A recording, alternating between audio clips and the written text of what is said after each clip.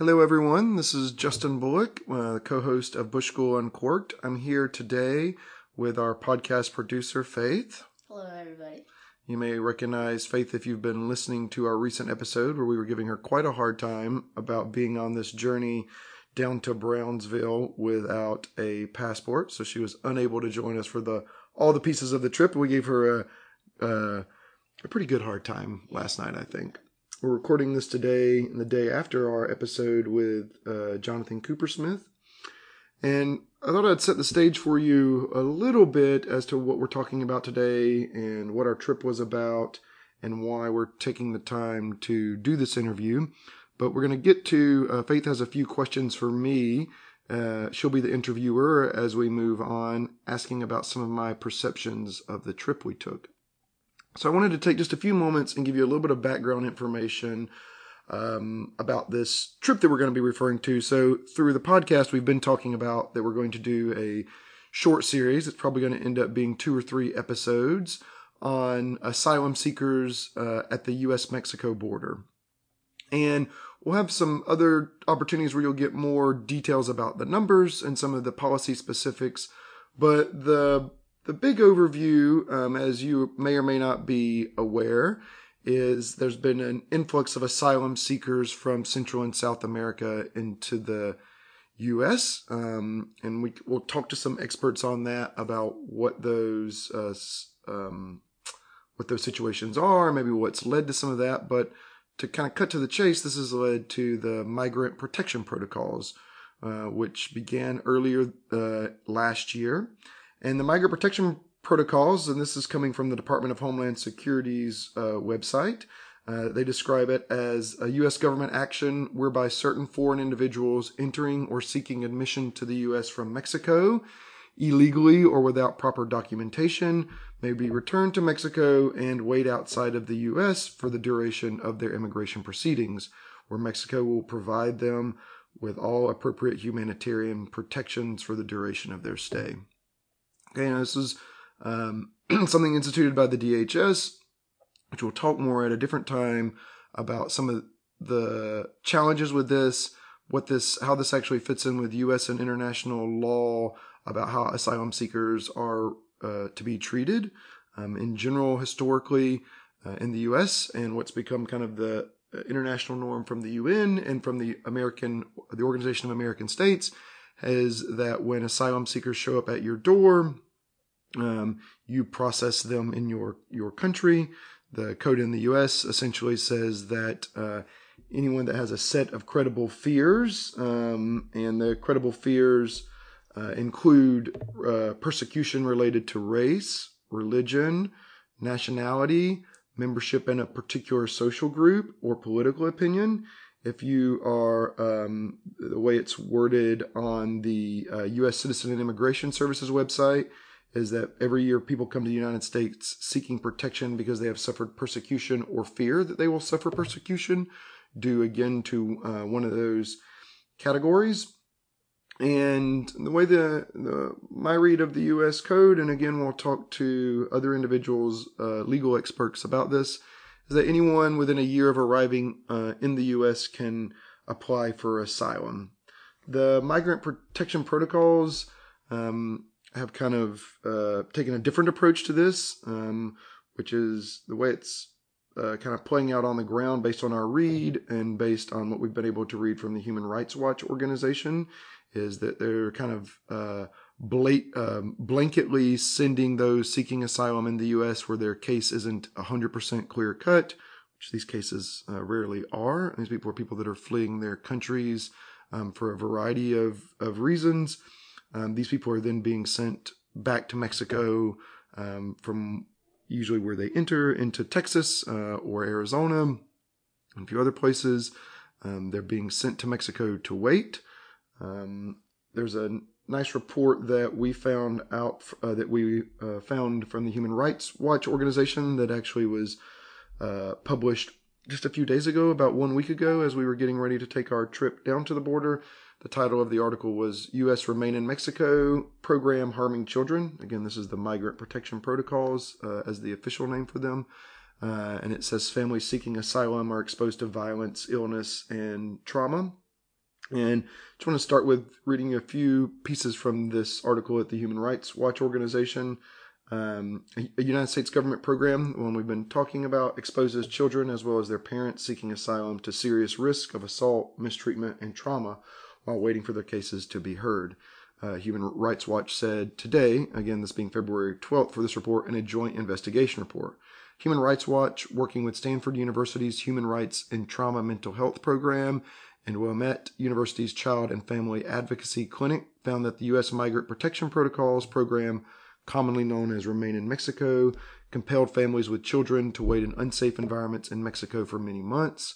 Parents said that prolonged immigration court proceedings, fear of being incarcerated, and uncertainty about the future took a toll on their family's health, safety, and well-being. Many described changes in their children's behavior, saying they became more anxious or depressed after U.S. authorities sent them to Mexico to await their hearings. Quote, the conditions, threats to safety, and sense of uncertainty asylum seekers face while waiting in Mexico creates chronic and severe psychological stress for children and families, said Dr. Ryan Matlaw, clinical assistant professor in the Department of Psychiatry and Behavioral Sciences at the Stanford School of Medicine. Dr. Matlaw went on to say, we know that these forms of pervasive, unresolved, complex trauma can lead to significant long-term negative consequences for child development and family functioning. Just a little bit more here, and then we'll move on. The article goes on to say, Human Rights Watch and other investigators interviewed parents and children from 60 families seeking asylum between November 2019 and January of 2020. Most families were from El Salvador, Honduras, and Guatemala, with a few from Cuba, Ecuador, and Peru. The investigators also spoke with lawyers, doctors, shelter providers, faith leaders, and Mexican officials. I go on here to say, under the Migrant Protection Protocols, U.S. immigration officials have required most Spanish-speaking asylum seekers who arrive in the U.S. through Mexico to go to Mexico while their cases are heard. Parents said that while waiting in Mexico, they or their children were beaten, harassed, sexually assaulted, or abducted. Some said Mexican police harassed or extorted money from them. Most said they were constantly fearful and easily identified as targets for violence.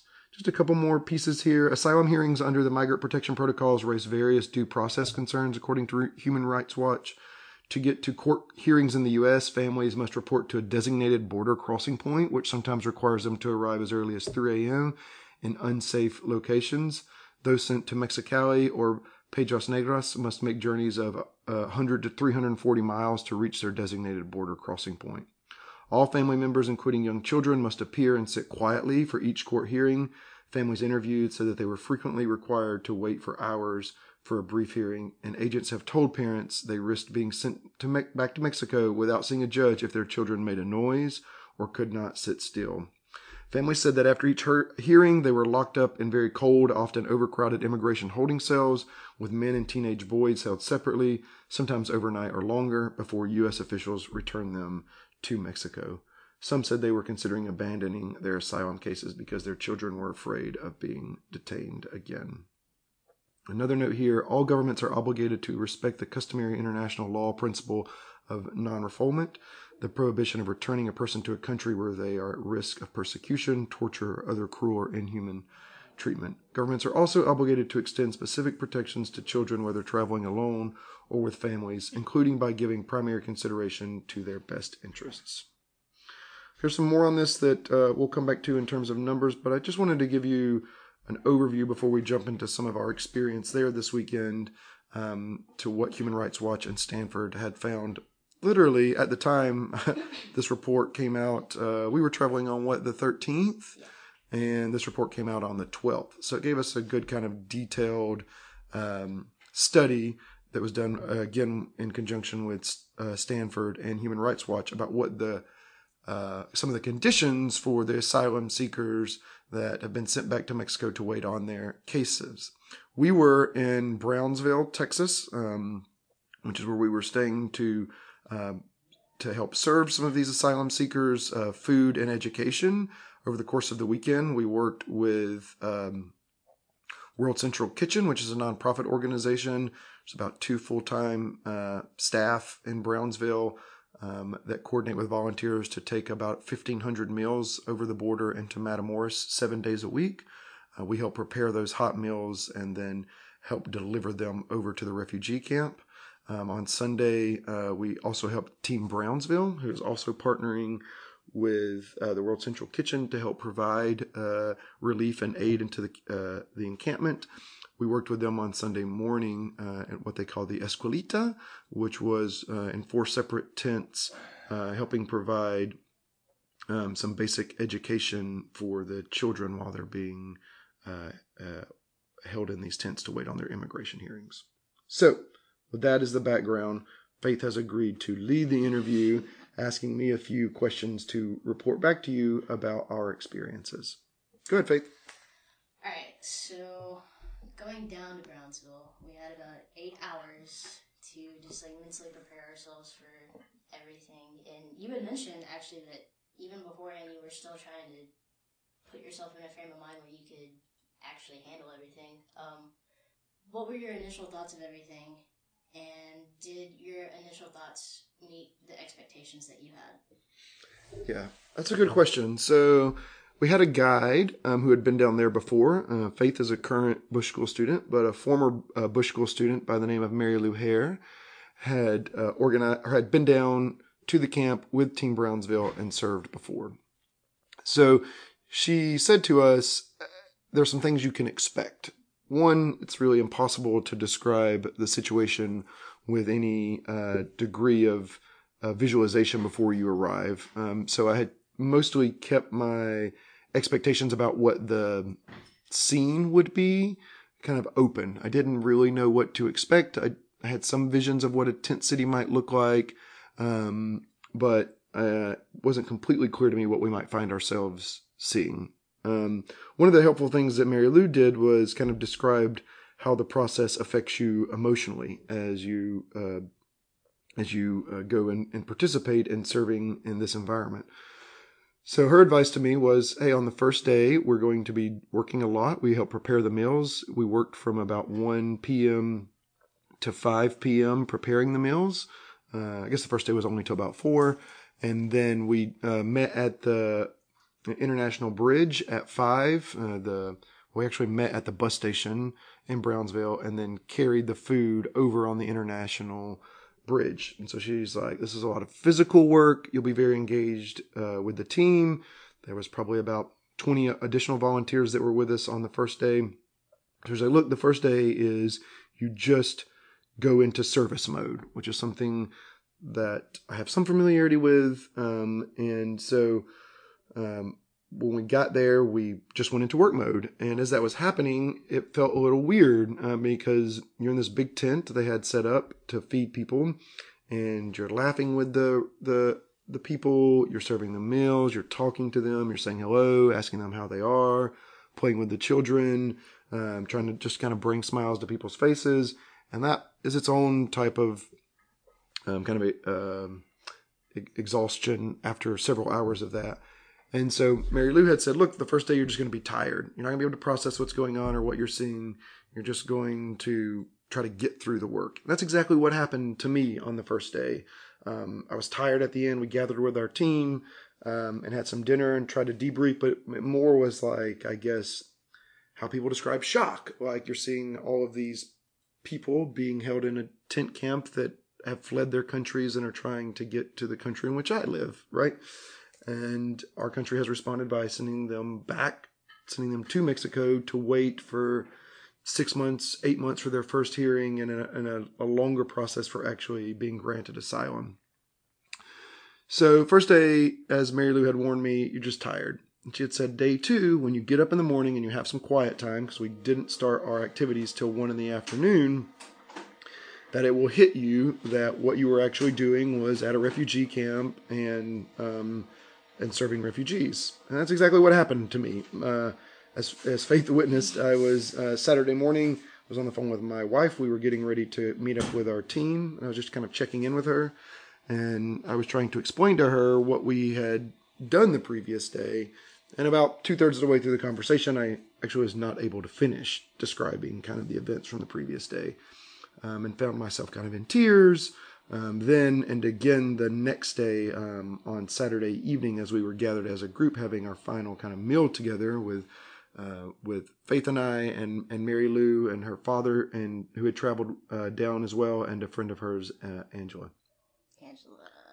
And so it was the five of us that were spending a good bit of time together. And so, it in some ways it's what you expect, right? You're showing up, you're serving some people with food. In other ways, it's traumatizing, I think. I mean, it's certainly more traumatizing for the people there, but you get some sense of the trauma. And in the days following, it's Mary Lou and people that had served before kind of say it kind of sticks with you. And I've said to a couple students here that have asked about it, and a couple people since, that it feels like how people describe a traumatic event. So I've had flashbacks. I've had dreams the last couple of days that are very vivid. Just this morning, I was trying to relate the story to a lady we work with here, and couldn't finish the story this morning as I was trying to tell it. And so, we had some from the mental side of it. We had some preparation from Mary Lou. And it was exactly as she described it, which was helpful to me. And I wanted to share that first so I didn't forget to anyone that does choose to serve in these kind of environments that you do go through a little bit of your own process. So I didn't have good ideas. There are tents everywhere, so that looked like what I had expected. They have gotten some donations. There's a big tent where we served the food that housed probably 1,000 people at one time to have meals together. So they do have some space for that. They have some modest sized tents to hold the children for school time. So those were kind of things I didn't have a reference point for. The other thing that kind of struck me, I don't know what this says about me or about the refugee camp, but they're just people, right? They're just people who look like they're going through a hard time. They're all they look like you and I. They're dressed similar to you and I. They're just people. And so it's not that wasn't what I was expecting, but sometimes, in some parts of the world where refugees exist, there's a lack of clothing. People aren't able to have access to basic hygiene. And at least in this case, there are places to kind of bathe and wash your clothes, and in general, people have clothing.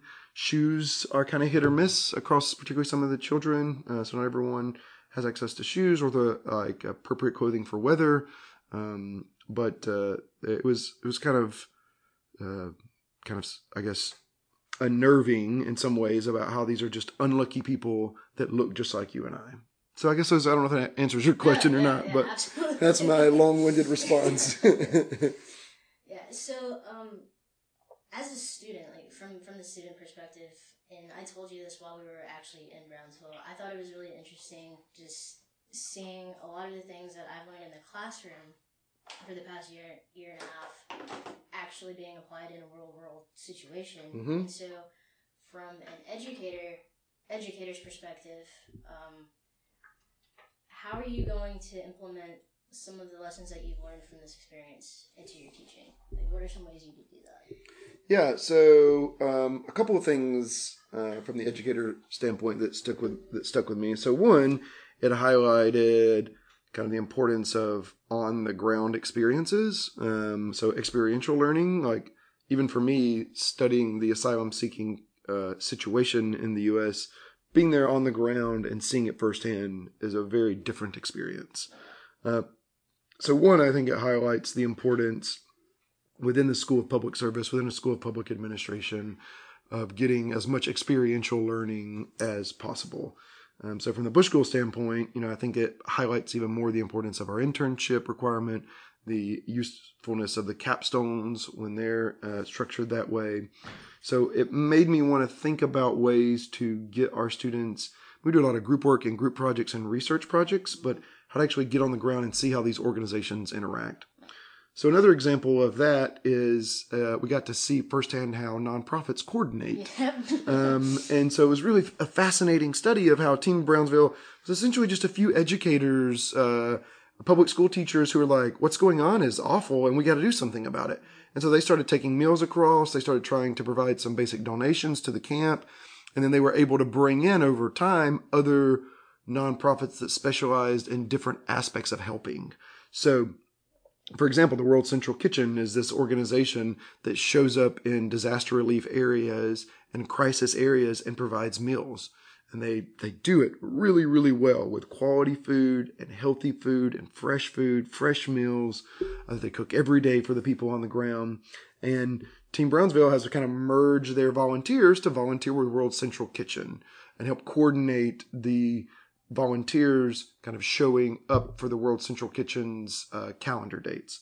Just like that piece, they're working right now, we were told, with a nonprofit called Yes We Can, which is going to hire full-time teachers to show up and every day in the camps and have schooling every day for the children instead of being once a week.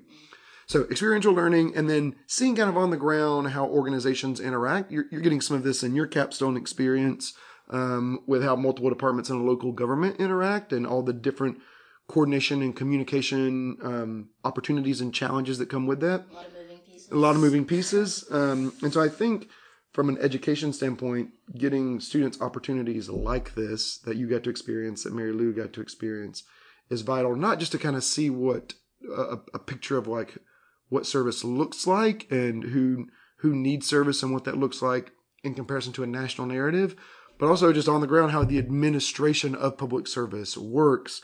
To your point, kind of brings home all the theories that we've been teaching in the cases when you can see it firsthand, when it's, our buddy Dan from World Central Kitchen is like organizing us and using what we know are some good administration tactics to keep us all organized. And Andrea, the leader of Team Brownsville, working with people on the ground, actual refugees who have kind of become leaders in the camp to kind of organize the food distribution. These are all things we talk about in class, but then you have like persons that you can see doing it in real time. So the big takeaway for me is more opportunities for experiential learning. All right. I think another big question that I had is whenever people hear the words asylum seekers or refugees, automatically like something political comes to mind. And I think that's really sad and kind of disheartening because this shouldn't be a super political thing. And because like you said, they're humans, they're people, they want food. Indeed, they do, yeah. Heaven forbid. Yeah. So what are some ways as public servants that we can, I guess, neutralize these ideas of like, this is super political, like this shouldn't be a Democratic or Republican thing. How can we just kind of like humanize in a way? Yeah, I think that's a really important question. I too am struck by the politicization of refugees in particular. So I do think there are real immigration challenges that the U.S. experiences and that the U.S. experiences at the Texas-Mexico border. I think there are real questions about what should our immigration policy be? What is the process for citizenship in the U.S.? What should those numbers look like to overall strengthen the country and the U.S. way of life? I think there's useful debate to have about what level of immigrants from what countries do you allow in through a process of citizenship. So I don't want to discount that there are real immigration policy concerns about how the U.S. should think about immigration more generally. Okay, so I said that. And I believe that. I do think that's true. Refugees is a whole different thing. The groups we were working with were people that have showed up at the U.S. border and said, I'm fearful for returning to my home country for these reasons. I want to seek asylum in the U.S. because the situation in my home country is so desperate, and my personal situation in my home country is so desperate that I have what I believe to be credible fear of remaining in my home country. Okay? So these are the most vulnerable people in their own society that have trusted the international order and the U.S. way of life to help out the most vulnerable in the world as they need it, right? And so I'm with you in that it's everything's political today, and in general, politics plays a role in everything. Yep. But the partisanship related to the issue of refugees is one that is disheartening. It's one that is troubling, and it's one that we have clear historical parallels for other times when we turned refugees away that were shameful experiences for our country. One example, people like to use World War II examples. I think it's the most clear one for people. The U.S. turned away Jewish refugees during World War II for people that were sent back, had no other places to go, and things didn't turn out so well for them. When I was growing up in rural Georgia, we covered this case, and this was a case that we were all horrified by. That how could we have treated Jews at that moment in history that poorly? Okay, so you look at 2020, and you have some situations in some countries in South America and in Central America that are not great right now. And for particular groups of people, are even worse. They're not safe in their home country.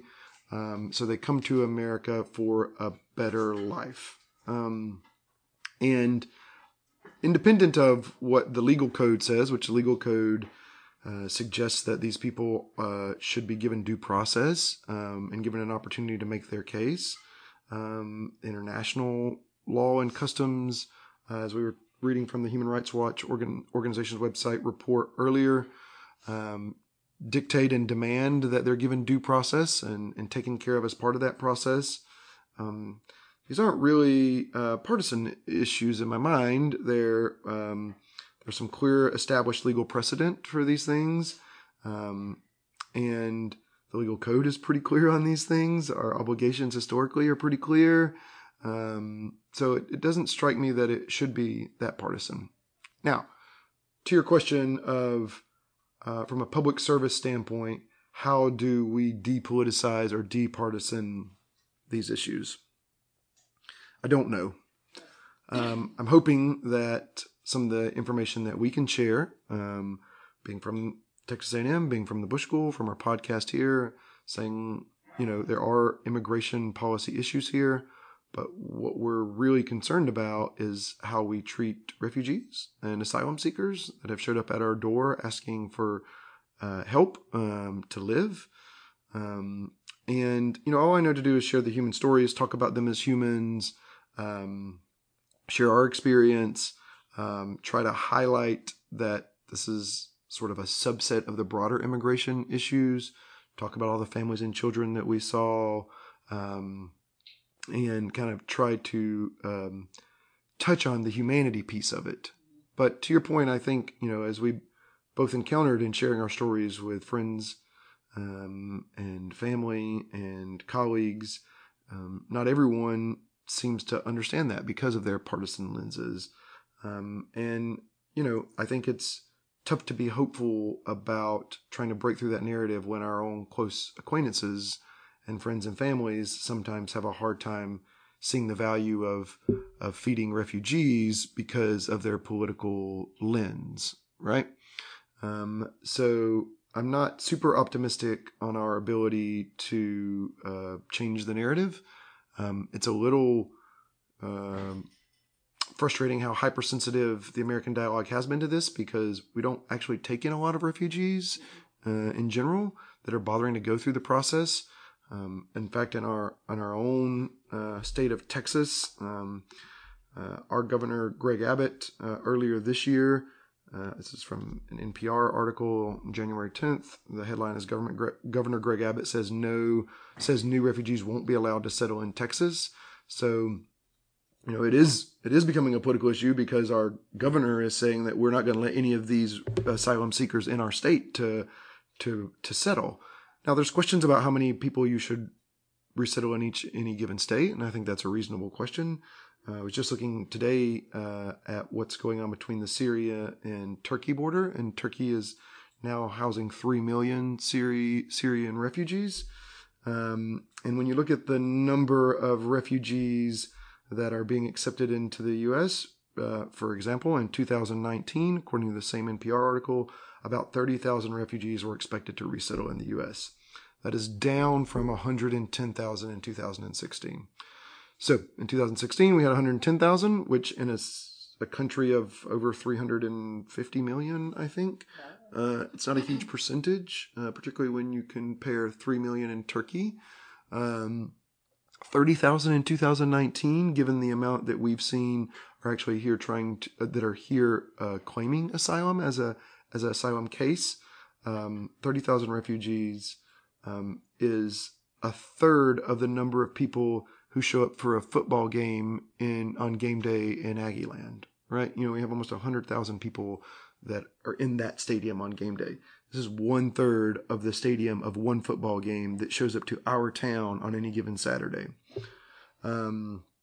So, I'm not super hopeful about depoliticizing this, in part because it's being made political by both parties, but the governor of our state is saying that he's going to allow 0 refugees in. That makes it political. Yeah. That makes it partisan. Yeah, it was definitely a humbling experience.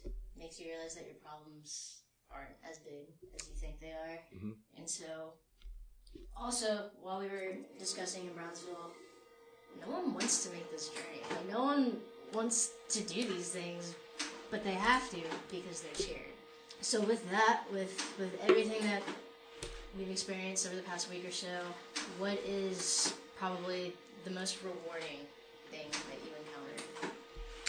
Yeah, so it's weird because I think the most rewarding is also maybe the most traumatizing at the same time. Answers both questions. Yeah, and the most rewarding thing, I think, was on the first night. My job was to pass out water bottles to people before they got to the food. And so I'm passing out water bottles. And one young girl, refugee who is probably 8, insisted on standing next to me. And at the table, we also had, where I was passing out the waters, we also had a big bottle of sanitizer so people could clean their hands before they ate. So she insisted on standing. She's like known in the World Central Kitchen people that someone that wants to help. So she stood next to me, and every person that came up before I could give them water, she sanitized their hands, right? So then, as she was doing that, 2 other girls who were probably 6 and 7 wanted to help as well. And so they wanted to help pass out the waters. They just wanted to feel like they were doing something helpful. And so I let them help pass out some waters. And then on the next night, as we were setting up to serve, several of the children wanted to put on the gloves and serve with us. And so you had to put some parameters around it for a variety of reasons. And so they were allowed to do some things, but not others. But the children, even with everything they have going on, fleeing their homes, all they wanted to do was help everyone out. And yeah, that was probably the most rewarding thing. There were some other moments that will stick with me that are kind of burned into my brain from helping teach. There was the morning I helped teach, there were most of the children are pretty well clothed and clean and things, but not all of them. And so there was one little girl who just kind of had snot coming out of her nose and was missing her shoes and had a dirty face. And she was really excited to have the crayons to draw the pictures on her hand and was like wanting to love on us and stuff. And then as we're getting ready to leave that, she was probably 4 or 5. One of the little girls was wanting to play. And so part of her wanting to play is like hanging onto my leg and wanting to be swung around and played with. So those aren't really, rewarding is not the word I would use for those, but those are some of the things I take away. But it was nice to just give people food. And it was nice to see the children receiving the food, wanting to help. That was probably the most rewarding. And it was also really rewarding to like see your response and see you, because I'm a professor by nature, right? So like watching how you respond and how you learn from that, and watching how our team of people that we were working with, kind of how it impacted them, and kind of got them to want to do more to help asylum seekers and refugees, which again, to your point, has become politicized. But there, it was hard to imagine why. Cool. Yep. I think that's probably good enough for now. We'll have another recording, maybe going into some more of the statistics. We're also going to have a chat with our friends that we served with, Mary Lou and her father Scott, and the squad. And Angela. And so we're going to be recording some conversations with them, and hoping to talk to some immigration experts as well, to kind of get their take on what the asylum seeking process has looked like historically, where we are now, why, and then probably another conversation with me about discretion and decision making at the administrative kind of level. That's some of my expertise, and how some of the different tools are being used to different ends that we might kind of talk about from an administrative discretion standpoint. So, Faith, thanks for interviewing me. It's fun to be interviewed instead of being the interviewer. And we'll have more coming to you soon.